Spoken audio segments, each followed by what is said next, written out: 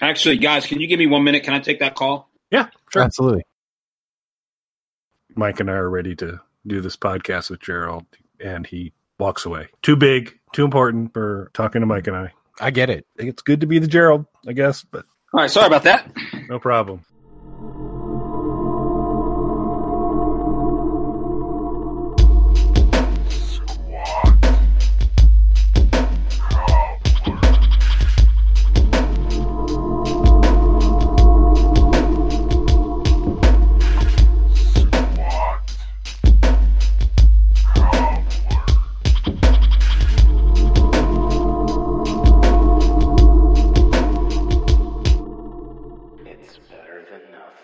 Hello, everybody. Welcome back to Squat Cobbler. I am Dr. Mike, and joining me, as always... Hi, everybody. This is Kelly. And before we go any further, I would like to invite you all to hit subscribe, to like, to do whatever it is you need to do to be notified that there are new episodes of Squat Cobbler coming to your favorite platform. So, was that your announcement? No, I do have a special announcement, though, before we get into the show. Well, and okay. This doesn't count as a tangent, because we haven't actually started yet. Noted. Right? So, not a tangent. So if you see this on the tangent tally, that is erroneous. So there are two quick things that are somewhat related, and I obviously discussed this in great detail with Kelly before we came on the show. So he 100% approves of everything I'm about to say. Exactly. So, no, it's nothing like that. I just wanted to let anybody know because we're recording this a little bit in advance, but you guys will be hearing this on Friday. So last weekend, I was notified by some listeners, and I don't know, podcast listeners, music listeners, both maybe, that some of our stuff was missing from iTunes, some of the pagan stuff in particular. So I found out that there was a legal situation going on between my record company and Apple. And in retaliation, Apple was removing some bands who were associated with that record company, and we happened to be collateral damage in their temper tantrum. So that is corrected now, and they've started putting our stuff back up, and everything should be back up. And we had a single that was supposed to come out commercially on Friday that will be everywhere. So I just wanted to let everybody know, if you're listening to this, you can get that even if we were suddenly missing from your playlists all of a sudden, if you were an Apple guy. In dealing with the record company, though, getting this whole thing straightened out, because this lawsuit didn't involve us in any way. While we were doing that, so Kelly, are you a comic book guy at all? On a scale of 1 to 10, probably a 7. Okay, I mean, that's more than middle. Yeah. Higher end. Yeah, ish. So Kelly's high-ish. You heard him say it. So while we were talking through all this, so the particular division of Universal that we work with is Gene Pool, and Gene Pool is run by a man named Pete Gene Pool. And Pete also owns Comic House, which is a comic book label, a website, store, all that stuff that's associated with that, as well as a comic book based app. We are going to be, so this is something that we struck up the conversation while dealing with the whole Apple situation. And it looks like we are going to be involved in the comic book business a little bit over here on the pagan side of things. And so I just wanted to let everybody know about that there's going to be some comic book stuff coming from us. And also, for the first time, because I didn't warn him before the show, invite Kelly to be a part of that if he would like to be. Yeah, I mean, as long as every panel that Pagan's featured in, there's like, I'm underneath them with a large plank carrying them through the next, to the next episode. Sure, I'm good. No, I would be honored. It'll be a pleasure. And also to help solidify this and just to be a part of everything, Pete, who runs Gene Pool Comic House, does sales and all that good stuff for Universal, would like to come on the show. So as long as you're good with that, he will be a future guest. That will be great as well. That'll be fun. We've been a little guest light of we late. have. Well, we enjoy each other's company. Yeah, there's that. Although I'm growing weary of what I feel is a passive-aggressive tendency of yours to indicate that I'm a little quick on the trigger to label something a tangent. I stand by my tangent counts, but you're always nicking at it a little bit. I mean, there are just certain things that I don't necessarily feel are tangents. Like if it directly relates to the topic, is it really a tangent? I'll be the judge of that. Well, today we're going to be talking about another Kelly topic. Don't worry. It's not too too edgy this time. Kelly sent me this article about podcasts. And if you don't mind, sir, could you kind of sum up that for everyone? And where did you find this article? How did you come across this initially? So this just came across kind of my Google news feed type of thing where it surfaces up, hey, this likely an article you might enjoy and be interested in, given my habits on the Google. Yes, Google's always watching my habits and browsing and stuff. They're pretty clear that I'm interested in podcasts. So this was relayed to me, and it's called, the article is by Matt Labash, which is a totally fake name, clearly. But Matt Labash, it was in The Spectator, their December 2019 edition, and it's called The Pod Delusion, Why I Hate All Podcasts, Even the Ones I Like. And the gist of it is there are too many podcasts out there, they're too long, all the hosts are really full of themselves, and he didn't have time for it. So I was very interested in this article when you sent it to me, especially reading the headline. What was your kind of top line reaction just based on the headline? Is that something before you got into this particular writer's opinion? Do you think there are too many podcasts out there? Isn't it an oversaturated market right now? I don't. I'm a big believer in the free market system and put out a product. And if somebody's interested in it, great. And if they're not interested in it, but you enjoy creating it anyway, go ahead and create it. It's not like it takes anything away from people. So I don't really buy in the premise that you can have too many. You never know what's going to appeal to whomever. And so I don't. What's your thinking on that? I actually think that, it's not that I can't see the argument there, because there are tons and tons of podcasts out there. And I do feel like to a large degree, we probably still haven't even hit the podcast crest yet. And I do think there's a lot of podcasts out there. They're not all great, but that's what's great about them, is that there's something out there for everybody. And that's what you need. We are growing more and more accustomed to such a content rich environment. As entertainment becomes more and more a la carte, I feel like you need to have all these options. And like Kelly said, we here at Squat Cobbler believe in the competitive free market and that Epstein didn't kill himself. Glad you worked that in. Always a key message point in every one of our podcasts, apparently. It's my new gash wagon. Wow, I never really thought that I'd find something worse than gash wagon, but there you go. Yeah, I thought Matt did a really good job in connecting some dots, though, and but it also cut me even further, because first he goes after blogs, which there was a time where I was actively blogging, which I have fallen off of a long time ago. But he talked about the great blog explosion in the mid-90s, where the average blog readership was one person per blog, which could very well be the author of the blog. And just there was this explosion when it became very easy for anyone to create a blog, and there were tons out there.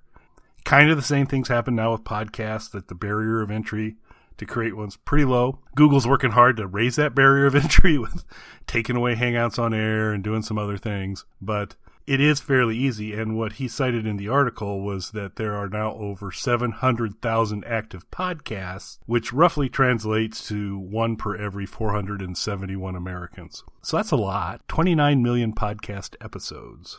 So I understand that it's a lot, and it's more than any one person can consume. And I understand what he's saying about the blog thing. It is interesting following the numbers of things. So I had a blog at one point, because I think it was the early website days, website days for me. Like one of my first websites that I had, I think it was just the easiest way for me to start getting content on there, because like unless we were doing something like a show or had something coming out, and this is way before Pagan. This was like early bands of mine. Unless we specifically had something going on, nobody cared. Nobody would go, like once they saw everything was on the site, they didn't need to go back until something new was happening. So it was just a way for me, like blogs were popular, and it was just a way for me to keep something going on there so that people would keep coming back to it. And I remember being like crazy excited that, when I would post a new blog like that day, 10 people would read it or 20 people would read it. And then maybe at our height on those early sites,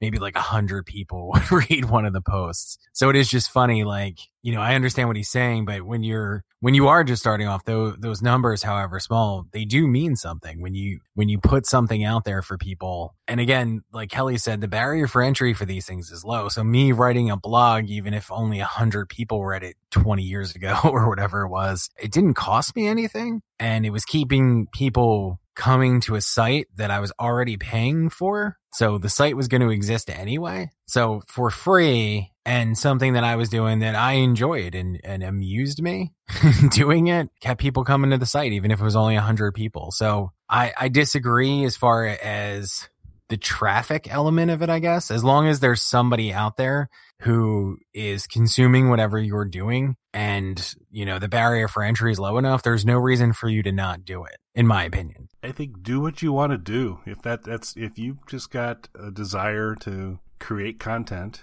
and share it, whether it's 2 people listen or read it or whatever, or hundreds or thousands or millions of people do, I think if it brings you joy, if it's something you enjoy doing, I say go for it. I was interested in the article that, you know, just trying to contrast, is this, you know, a direct attack on Squat Cobbler? And I think it might have been, you know, I'm not 100% sure. He did talk about kind of one of the irritants is that podcasts that feature, and I'm quoting from the article here, emphatic pauses, cloying uptalk, and manufactured whimsy, which, you know, that's us, sure. we do that. But the other interesting thing was he talks about the average, and it was one of his biggest grumbles, is the average duration of a podcast, of these 700,000 podcasts, is 43 minutes, which surprisingly, probably Squat Cobbler's close to that. I would say we tend to clock in between 30 and 40 minutes pretty regularly. And that intrigued me, because he's talking about, I'm too busy, I don't have time to sit down for 3/4 of an hour to listen to one of these things. And that's something we've talked a little bit about in the past, and I'd be interested in just kind of revisiting this with you, Mike. At some point, do we want to eventually target a slightly smaller footprint for Squat Cobbler, more like a 15-minute issue, or do we want to kind of stay with how it goes, which puts us at typically 30 to 40, depending? I mean, I can see the argument both ways. So after the demise, and first off, this is a good part to bring in. We can go a lot longer than 30 to 40 minutes for anybody who remembers the Snark Alec radio days. Yeah. So 30 to 40 minutes is pretty goddamn pared down compared to some of that stuff. So in between when Snark Alec Radio died, I wanted to keep going. I didn't want to lose any kind of momentum. So I started doing the fireside chats on Loud and Loaded just to kind of take up the missing space. And then Loud and Loaded got shut down briefly by the government. As a radio station, it was shut down permanently. We eventually reemerged doing podcasts, but it was shut down by the government because of changes in broadcast licensing rules. So then I was left again without a show to do. So I briefly did a show called The Opium Den for YouTube. Now, looking at what was going on YouTube at that time, there was a particular length of video that was doing really well as far as analytics and things like that go. So I tailored those episodes to match the audience. So like we had a page that people were more or less going to listen to songs or watch music videos. And other than like the longer ambient pieces that are on there, most of them are like the 3 to 5 minute kind of range. So I wanted to stick within that range. So I created these little like animated videos, interviews. They were like 5 minutes long. Kelly was actually on a number of them. So I tailored it to that range. I think the good thing with podcasts though is that there is a wide range of content that's available to you. I don't think it's a surprise to anybody. One of the most listened to podcasts, of course, is Joe Rogan's podcast. He really broke down a lot of barriers, whether you're a fan of him or not, in terms of the mass consumption of podcasts. And his shows are regularly 2 hours plus. So I don't necessarily think there is a set winning formula for podcasts as far as the length goes. I think you need to feel out your own audience with it. Same thing with Squat Cobbler. If we were going to start targeting a particular time frame to be in, I think we need to figure out what our audience wants to hear. So this seems like the appropriate time for me to do some shameless plugging and bring up the fact that Harbor Day is coming up December 1st. For those of you who don't recall, Harbor Day was a recommendation I made in a New Yorker Twitter contest as a new holiday, basically a passive-aggressive holiday where you hold up all of your frustrations and then kind of passively aggressively let them out on December 1st. And I will be naming a new harbor master who's kind of king of Harbor Day on December 1st. So busy on that. But I'm going to give like a preview of Harbor Day, and it's related to Mike. And so he's just shared some of his history here. I just want to kind of point out a burden I carry is that on Snarkalic Radio, I began to develop a constructive relationship with Terry Ivins, and he stole her away from me. And then the Opium Den came out, and Rebecca Kennedy, up until that point, someone who we had a nice cordial relationship, Mike stole Rebecca Kennedy away from me. And then on the home field, on Squat Cobbler, Nikki Bilderback, things were going well. We were vying to be her top stalker, and Mike stole Nikki away from me. I feel so much better. Thank you. In honor of Harbor Day. In honor of Harbor Day. Well, I mean, you were on the most episodes of the two transitional shows in there. And there was also Social Sins with Christian in the middle there, but we were kind of forced to stop that, which is a shame because Social Sins, I had a lot of fun doing it. So did Christian. You can reach, we found, a too comfortable level of comfort where maybe you start saying things and neither one of you is telling the other one they shouldn't say that. And things can go too far. So I think we have found a really good dynamic here because, you get a little crazy and I can reel you back in. Yeah. And, in theory, I could spend hours editing podcasts to make sure they go out in as least disturbing fashion as possible. I mean, have you ever had to really edit anything I've said? Gosh, what was the one episode that I had to spend days on? I don't remember. There was one that was just... I think it was maybe the Dwarves. I think the when we reviewed the Dwarves album, I think that particular podcast, which I think when it was done, clocked in, I think under 30 minutes. It was between 20 and 30 minutes. Still twice the length of that album. Yes. I spent hours upon hour tweaking that to make it YouTube friendly. So that was fun. Other than that, though, it really hasn't been that bad. Yeah. See, if I delve into it too far, it'll just be more editing for me now. So I'm gonna. So you're just gonna have to agree. I'm just gonna have hasn't been that bad. Yeah. Just to move along. Sure, that's exactly the case. In your mind, what's the ideal length for a Squat Cobbler? I struggle because I still don't know if we have a good handle on what our primary distribution channel is. Is it the blog? People pulling down the podcast from there? Is it iTunes? Is it the YouTube versions, which will roll out a little bit later than what goes out on the blog? Depending on which one of those is, I vary. I do think if we're leaning in hardest to trying to build up a YouTube audience, I think pulling it back to where if we could kind of come in consistently at the 20-minute mark, that might help us, but it'd be something we'd have to try for a while and see. I don't think we're in too bad a shape. I always am open to the idea of if you kind of create a little bit shorter content, you have a better shot of someone taking the time to listen to it. They see 3 hours, they're probably not necessarily going to invest. I don't know how much their thinking changes if it's 20 minutes versus 30 minutes versus 40 minutes. Do you have a range you're thinking about? I think it would really all depend on where we're putting our focus, like you said. I think, probably a little bit shorter if we're going to really focus heavily on YouTube. I think if we're focusing on podcast networks, maybe stick to the longer ones then, because if you really look through a lot of the podcast services and look at their, top performing shows, they're usually shows clocking in at around an hour. And granted, they're shows with giant fan bases and things like that, but typically you're looking at like around an hour for that because you have people who are just popping their headphones in and going about whatever it is they were doing. And it's, background for them. I think there's a lot of things to look at and consider there. I think also, too, we should probably think about injecting some new blood into the show. I've made a couple of suggestions, like, reviewing adult films in a very clean, wholesome fashion. I do not recall that.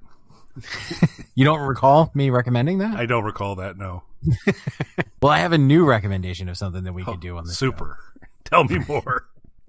So I was thinking, and Kelly was never going to mention this because he's a humble guy, but Kelly's written a book. Kelly has decided that it is time for him to put into words his own life experiences. And he's written a book, and it's called The Right Tool for Your Box, THUL, an American memoir by Kelly Toole, as written by Mike Belinsky. And I was thinking we could do a recurring segment where I read excerpts from your memoir. Well, sure, we could do that once. Obviously, we'll continue to maintain editorial control of the podcast. So let's put that at the end of the segment so that it, on the off chance it gets completely excised, that the podcast can stand alone. I think what might be better for this to even be considered. Wait, better than the right tool for your box? Yes, we could exchange chapters. You could read one from my memoir written by you, and then of course Mike hasn't mentioned I'm a Big Fat Liar, which is Mike's memoir, and I could share, a chapter or two of that as well, and so that could be an interest. Of course, now we're talking about we got down to 20 minutes, now we're back to 40 minutes, but that's true. But yeah, so we'll let's workshop that one. Let's do that. I did want to give one other shout out to the article. Again, it's in The Spectator. He did flag a podcast that I think you and I need to at least investigate a little further, which is called Utah Booze News, an alcohol policy podcast. So I'm unfamiliar with the content there, but it sounds interesting. So we'll give him a shout out in the blog post and maybe review that at some point in time. Sounds interesting. It would be interesting to do maybe a series of shows where we review random podcasts that we've never listened to. Just look at the titles of the episodes and just make up what we think's in them. Actually, that's not what I was thinking. I was thinking actually listen to it, but that's even better.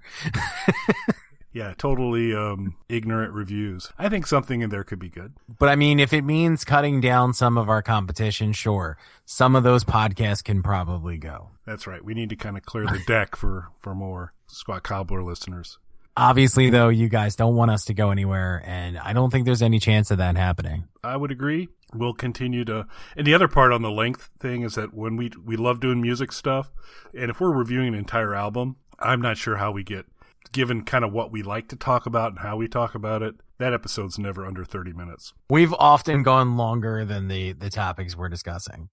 All right. Well, as Mike mentioned at the beginning of the podcast, if you are consuming this on YouTube, please like and subscribe, or on any other platform, do the appropriate similar action. We will be back next week I think we're going to do a couple more issues-based podcasts. So buckle up, folks. It'll be interesting.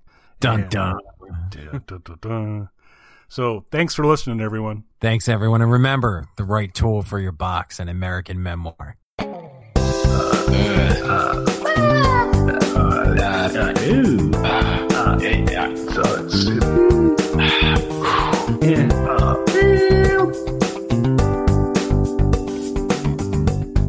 right, I'm going to stop the broadcast.